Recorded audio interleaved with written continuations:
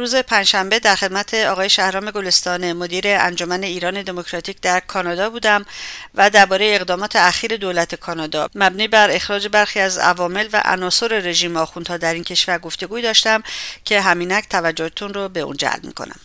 سلام میکنم خدمتتون آقای گلستان، خیلی خوش آمدید به رادیو ایراوا و سال نو میلادی مبارک. من هم سلام میکنم خدمت شما خانم غفاری عزیز و همچنین از این فرصت استفاده میکنم اول سال نو میلادی رو به شما، به همه هموطنانمون، به خصوص هموطنان مسیحی و همینطور همه هموطنانمون تبریک میگم و امیدوارم که سال 2024 سال سلامتی و سال خوبی برای همه هموطنان و همچنین سال سرنگونی رژیم جنایتکار آخوندی باشه. دقیقاً. آقای گلستان، امروز در رابطه با اقدام اخیر کانادا می‌خوایم صحبت کنیم با هم و درباره اینکه کانادا برخی از عوامل رژیم رو از این کشور، یعنی از کشور کانادا، اخراج کرده و میخواد بکنه. یکی از این افراد سلمان سامانی هست. میخواستم برامون توضیح بدین که این فرد کی هست و چرا کانادا میخواد اون رو از این کشور اخراج کنه. در مورد سلمان سامانی باید اشاره کنم که سلمان سامانی معاون وزیر کشور رژیم و در واقع سخنگوی اون بوده که مثل بسیاری دیگه از سردمداران رژیم کانادا رو پناهگاه و مأمن خودشون قرار دادن. علاوه بر معاونت وزارت کشور در جاهای دیگه هم سلمان سامانی سخنگوی در واقع رژیم بوده، از جمله در هیئت نمایندگی رژیم در سازمان ملل. در مورد سوال شما که چرا کانادا اقدام به اخراج او کرده، باید توضیح بدم که بعد از مرگ دلخراش مهسا ژینا امینی و در واقع مجموعه قیامی که در ایران صورت گرفت، کانادا یک سری بسته‌های تحریمی علیه رژیم ایران اعمال کرد که اگه اشتباه نکنم مجموعاً به 14 بسته تحریمی رسید که از همون اکتبر 2022 به تدریج اینها رو اعمال کرد. به طور مشخص در نوامبر 2022 یک سری تحریم ها علیه ورود مقامات ارشد رژیم ایران به کانادا رو تصویب کرد. درسته. در واقع اخراج یا پروسه اخراج سلمان سامانی جزو همین سری تحریم ها، یعنی تحریم های عدم پذیرش مقامات رژیم ایران بر طبق این بسته تحریمی داره صورت میگیره. آقای گلستان، افراد دیگری هم مشمول اخراج از کانادا هستند و یک سوالی که به وجود میاد اینه که آیا اقدام دولت کانادا یک اقدام انتخاباتی توسط حزب لیبرال هست که حاکم هست الان، یا اینکه کانادا واقعا به این درک رسیده که رژیم ایران رژیمی خطرناک است؟ بر طبق اطلاعات رسمی که در بیانیه سازمان خدمات مرزی کانادا اومده، 9 نفر شامل در واقع پروسه بازبینی کیسشون برای احتمال اخراجشون هستند. در پاسخ به این سوال شما من زیاد نمیتونم اظهار نظر بکنم، میتونم تحلیل خودم رو بگم. اینکه دولت کانادا قطعاً به این رسیده که عناصر رژیم ایران عناصر خطرناکی هستند، در این شکی نیست، ولی اشراف به یک مسئله برای عمل کردن و در واقع مانع شدن کافی نیست. نیاز به خواست سیاسی و نیاز به پرداخت بها داره. ببینید، سیاست مماشات، سیاست غالب کشورهای غربی در رابطه با رژیم ایران بوده، به نحوی که میشه گفت سر کشورهای غربی از جمله کانادا معتاد به این سیاست شدن و برای در واقع پس زدن این سیاست نیاز به پرداخت بها هست، نیاز به یک خواست سیاسی هست. عین کسی که به یک به هر حال ماده اعتیاد داره و کافی نیست که فقط بدونه که این براش مضره، بایستی که اون خواست سیاسی موجود باشه و حاضر به پرداخت بها برای پس زدن اون مشکل یا عارضش باشه. من لااقل تا الان نمیبینم که دولت کانادا یا سایر کشورهای غربی حاضر هنوز به پرداخت این بها شده باشند و کماکان با سیاست کجدار و مریض نسبت به رژیم ایران عمل میکنن. آیا دولت درباره افراد دیگری که در کانادا هستن مثل محمود رضا خاوری هم اقدامی انجام داده یا خواهد داد؟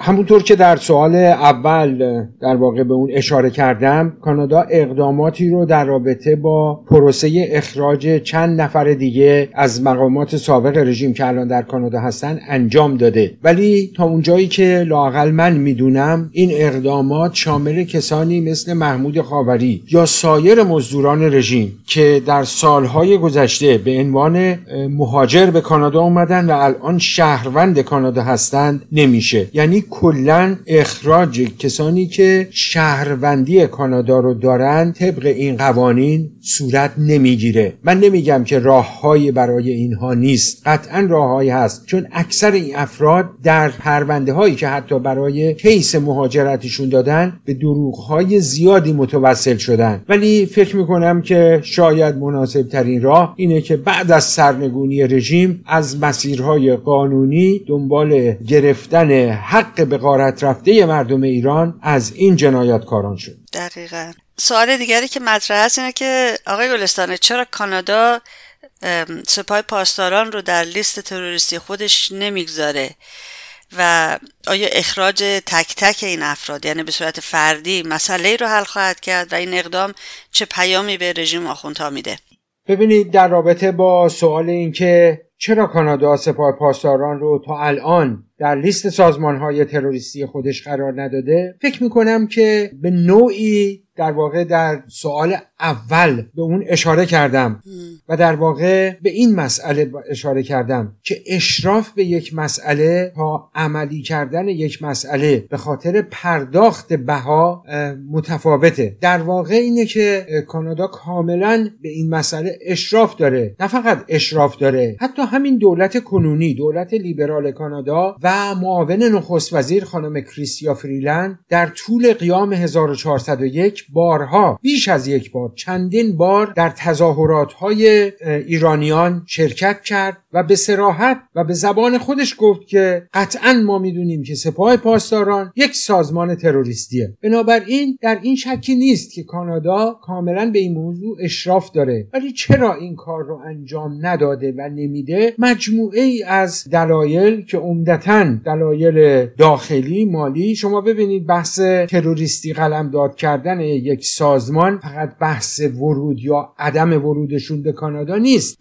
بسیاری از اونها سرمایه‌گذاری‌های هنگفتی در کانادا کردند، دارند و یا از طریق شرکت‌های دیگه و کشورهای ثالث مشغول داد و ستد هستند و این اون چیزیه که به راحتی کانادا نمیتونه ازش بگذره یا تا الان نتونسته بگذره. مسئله دوم دیگه این که آیا اخراج نفرات به تنهایی کافیه؟ قطعاً که اینطور نیست. اولا این پیام رو به رژیم میده که خب با حتی اگه شما رو از در بیرون کردیم، شما میتونید از پنجره بیاین تو. اگه سلمان سامانی و حتی بیرونش کردیم، خب شما یکی دیگر رو بفرستین بیاد تو. بنابراین رژیم که از این آدما کم نداره و اخراج تک تک اینها که انگشت شمارن، همونطوری که در اول اشاره کردم، الان مثلا 9 نفر، حالا چند ده نفرم حد اکثر زیر تیغ اداره مهاجرت یا شبیه به اون قرار بگیرن، ولی تازه اینها مشمول بحث تروریسم نیستن. اینها بخشی از تحریم‌های کانادا علیه مقامات ارشد رژیم هستن، نه بحث مشخص سپاه پاسداران. بنابراین این چیزیه که بایستی که جامعه ایرانی، خود ماها، فشار بیشتری رو برای عملی کردن اون انجام بدیم. وگرنه اگه به خود دولت مردان اینجا و یا سایر کشورها باشه، چندان علاقه‌ای به در واقع درگیر شدن با رژیم به هیچ صورتش ندارن. شما به اداره خدمات مرزی کانادا یا کانادا بوردر سرویسز اشاره کردید. این اداره گفته که تا آبان 1402 از ورود 78 نفر از 17800 متقاضی ویزا جلوگیری کرده و تحقیق روی 141 نفر دیگه هم شروع شده. اصولاً چی شده که کانادا به یک محل امن برای ناقضین حقوق بشر به خصوص عوامل و عناصر رژیم آخوندها تبدیل شده، آقای گلستانه؟ ببینین برای رژیم آخوندی کانادا همواره به عنوان یک پناهگاه، یک مأمن به دلایل گوناگون بوده. از سالیان سال پیش چیز جدیدی نیست، ولی در سالهای اخیر این امر گسترش بیشتری پیدا کرده. من هم به دلایل سیاسی، هم به دلایل اجتماعی، اقتصادی و منافعی که رژیم از این کار میبره، در واقع از فرستادن نفراتش به کانادا، به اونها اشاره خواهم کرد. بفرمایید. از نظر سیاسی اصطلاحی که در بین کارگزاران رژیم همواره از زمانی که حتی رفسنجانی بود مطرح بود اینه که کانادا حیات خلوت امریکاست. فی الواقع از اون جایی که به هر حال در جریان سالهای اول انقلاب و بعد از گروگانگیری اتباع امریکایی در سفارت امریکا در ایران و بعد هم خب کانادا به نوعی وارد شد، رژیم ارتباطات مستقیمی از اون زمان با امریکا، منظورم از ارتباطات مستقیم ارتباط دیپلماتیکه، یعنی سفارتخونه در امریکا نداشته. در حالی که اگرچه کانادا به خاطر همون مسئله گروگانگیری امریکا به طور متناوب همون اول سفارتش بسته شد، بعد دوباره باز شد، بعد به مناسبت‌هایی بسته و باز یا با سطح کاهش یافته‌ای از ارتباطات بود، ولی همواره این ارتباطات دیپلماتیک برقرار بود و رژیم از طریق کانادا به عنوان حیات خلوت امریکا نگاه می‌کرد و اون رو یک جایگاه مناسب برای کارهایی که می‌خواد در امریکا صورت بده به اصطلاح ارزیابی می‌کرد. این از بعد سیاسیش. از بعد اقتصادی طبیعتاً بسیاری از اختلاسگران رژیم ایران از سالیان سال پیش کانادا رو یک جایگاه مناسب برای اینکه سرمایه هاشون رو بیارن تشخیص میدادن و این هم چندان ارزیابی اشتباهی نبود، برای اینکه قوانین مهاجرتی کانادا هم در اون سالها هم تا همین الان یک طبقه بندی خاص برای مهاجرت افرادی که پول هنگفتی رو وارد میکنن و قصد سرمایه گذاری دارن به این اختصاص میده و رژیم این رو یک فرصت طلایی برای دزدیدن اموال مردم و آوردن نفرات خودش به عنوان نفرات سرمایه گذار که تا همین امروز این ادامه داره. من اینجا لازمه که تأکید بکنم منظورم این نیست که همه کسانی که از ایران به کانادا میان افراد رژیمی هستن، اصلا اینطور نیست، ولی میخوام بگم رژیم هم از این فرصت سوء استفاده کرده در واقع از این امکانات مهاجرتی کانادا و این رو یک پناهگاه برای خودش قرار داده و نفرات خودش رو تحت عنوان سرمایه گذار و کسانی که با پول هنگفت اومدن وارد کانادا کرده. سوم اینکه کانادا به دلیل اینکه به هر حال زبان انگلیسی یکی از زبانهای اصلیشه و خب به هر حال که از زبانهای مطرح دنیاست، به نسبت بسیاری از کشورهای اروپایی برای اکثر ایرانیان از جمله برای نفرات رژیم هم جذابتر از این بابت هست که نیازی مثلا به فراگیری زبان سوئدی، دانمارکی، فنلاندی و یا شبیه به اون ندارن. احتمالاً شما در جریان هستید قبل از اینکه آقای هارپر نخست وزیر سابق کانادا در واقع دستور به بستن سفارت رژیم بده، اطلاعاتی منتشر شد که در اون زمان دبیر سوم سفارت در مصاحبه‌ای در داخل ایران به صراحت عنوان کرده بود که ما بایستی که از ایرانیان ساکن کانادا و از نسل‌های دوم و سوم ایرانیان ساکن کانادا برای بکارگیری اونها در مکان‌های حساس دولتی استفاده بکنیم که بتونیم خط و خطوط منافع جمهوری اسلامی رو در کانادا پیش ببریم. ببینید این یک تحلیل نیست، این مصاحبه دبیر سفارت رژیم در کانادا که این مصاحبه رو در یزد در ایران انجام داد که یکی از دلایل، تنها دلیل این نبود، یکی از دلایلی که دولت آقای هارپر سفارت رژیم رو بست هم همین دخالت‌هاش در امور داخلی کانادا بود. البته این دخالت‌ها تا همین امروز هم با لابی‌های مختلف و از کانال‌های مختلف ادامه داشته و داره و نیاز به خلاصه سیاست‌های بسیار سختگیرانه‌تری در قبال رژیم هست. ولی ترکیب مسائل سیاسی، اجتماعی و اقتصادی باعث شد که کانادا پناهگاه امن برای بسیاری از سرکردگان رژیم و آوردن پولهای دزدیده شده به غارت رفته مردم ایران و سرمایه‌گذاری اونها و حتما سرمایه‌گذاری هم نه به هر حال انواع و اقسام پولشویی و امثال اون که در بسیاری از رسانه‌های کانادایی هم به کرات مطرح شده توسط عوامل رژیم در کانادا صورت میگیره، اینجا رو تبدیل به یک پناهگاه و مأمنی برای رژیم کرد. اما همینجا اجازه بدید که در واقع یک هشداری هم به عوامل رژیم بدم. حتما. آن سبو بشکست و آن پیمانه ریخت. این به اصطلاح بوالهوسی‌های شما هم بی انتها نیست و روز به روز دولت مردان و سیاستمداران کانادا بیشتر به نیات شوم شما پی میبرند و اون روزی که تک تک شما به دست عدالت سپرده بشید و پولهای به ناحق گرفته شما از مردم به مردم ایران بازگرده و یا در دادگاه‌های کانادا به دلایل گوناگون مورد مؤاخذه و حسابرسی و اخراج قرار بگیرید، اون روز هم دور نیست. به امید اون روز. سوال آخرم این است که آقای گلستان، البته زیاد ربطی به کانادا نداره، ولی اخیراً یک کمیته پارلمانی در آمریکا تشکیل شده برای حمایت از اشرف 3 در آلبانی. این کمیته، سوالم اینه، چه تفاوتی داره با کمیته های دیگری که در کشورهای مختلف و من جمله در کانادا از سالها پیش تشکیل شدن و فعالیت دارن و این کمیته چه هدفی داره؟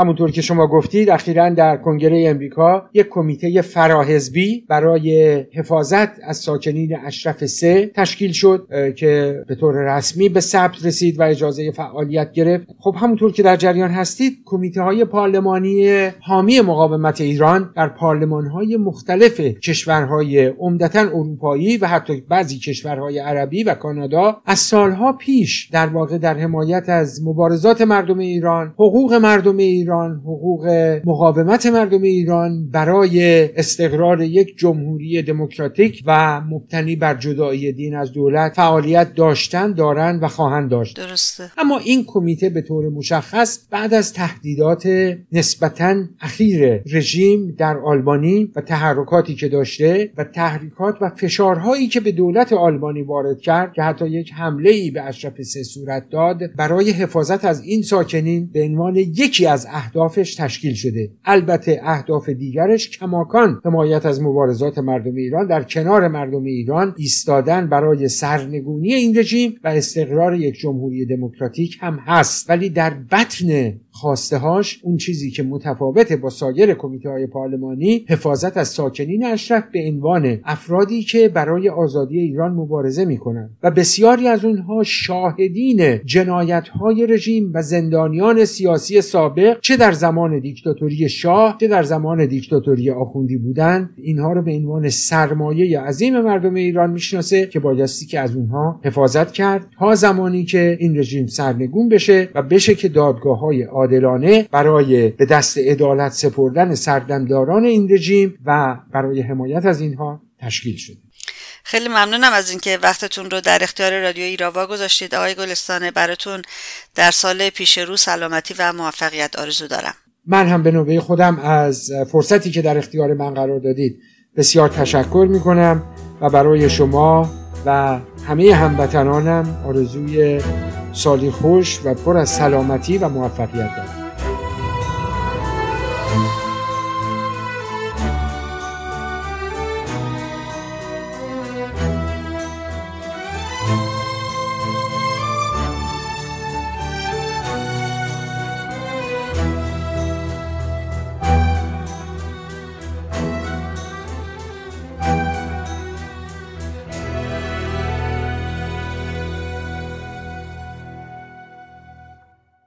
در کوهستان رودی جاری میخواند باز از بیداری، در جنگل ها سرو رویان رویارو با باد و طوفان، در دریاها موج شادی میپیوندد با آزادی.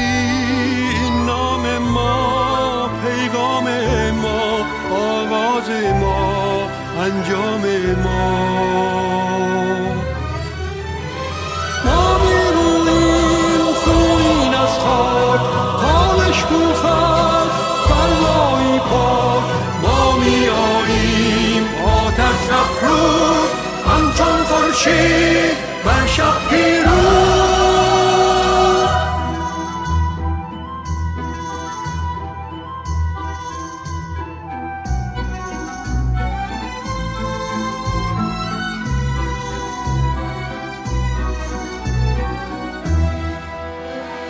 آید از کرانه های آبی سحر فرشته امید، دامنش پر از کبوتر و سرود عاشقانه و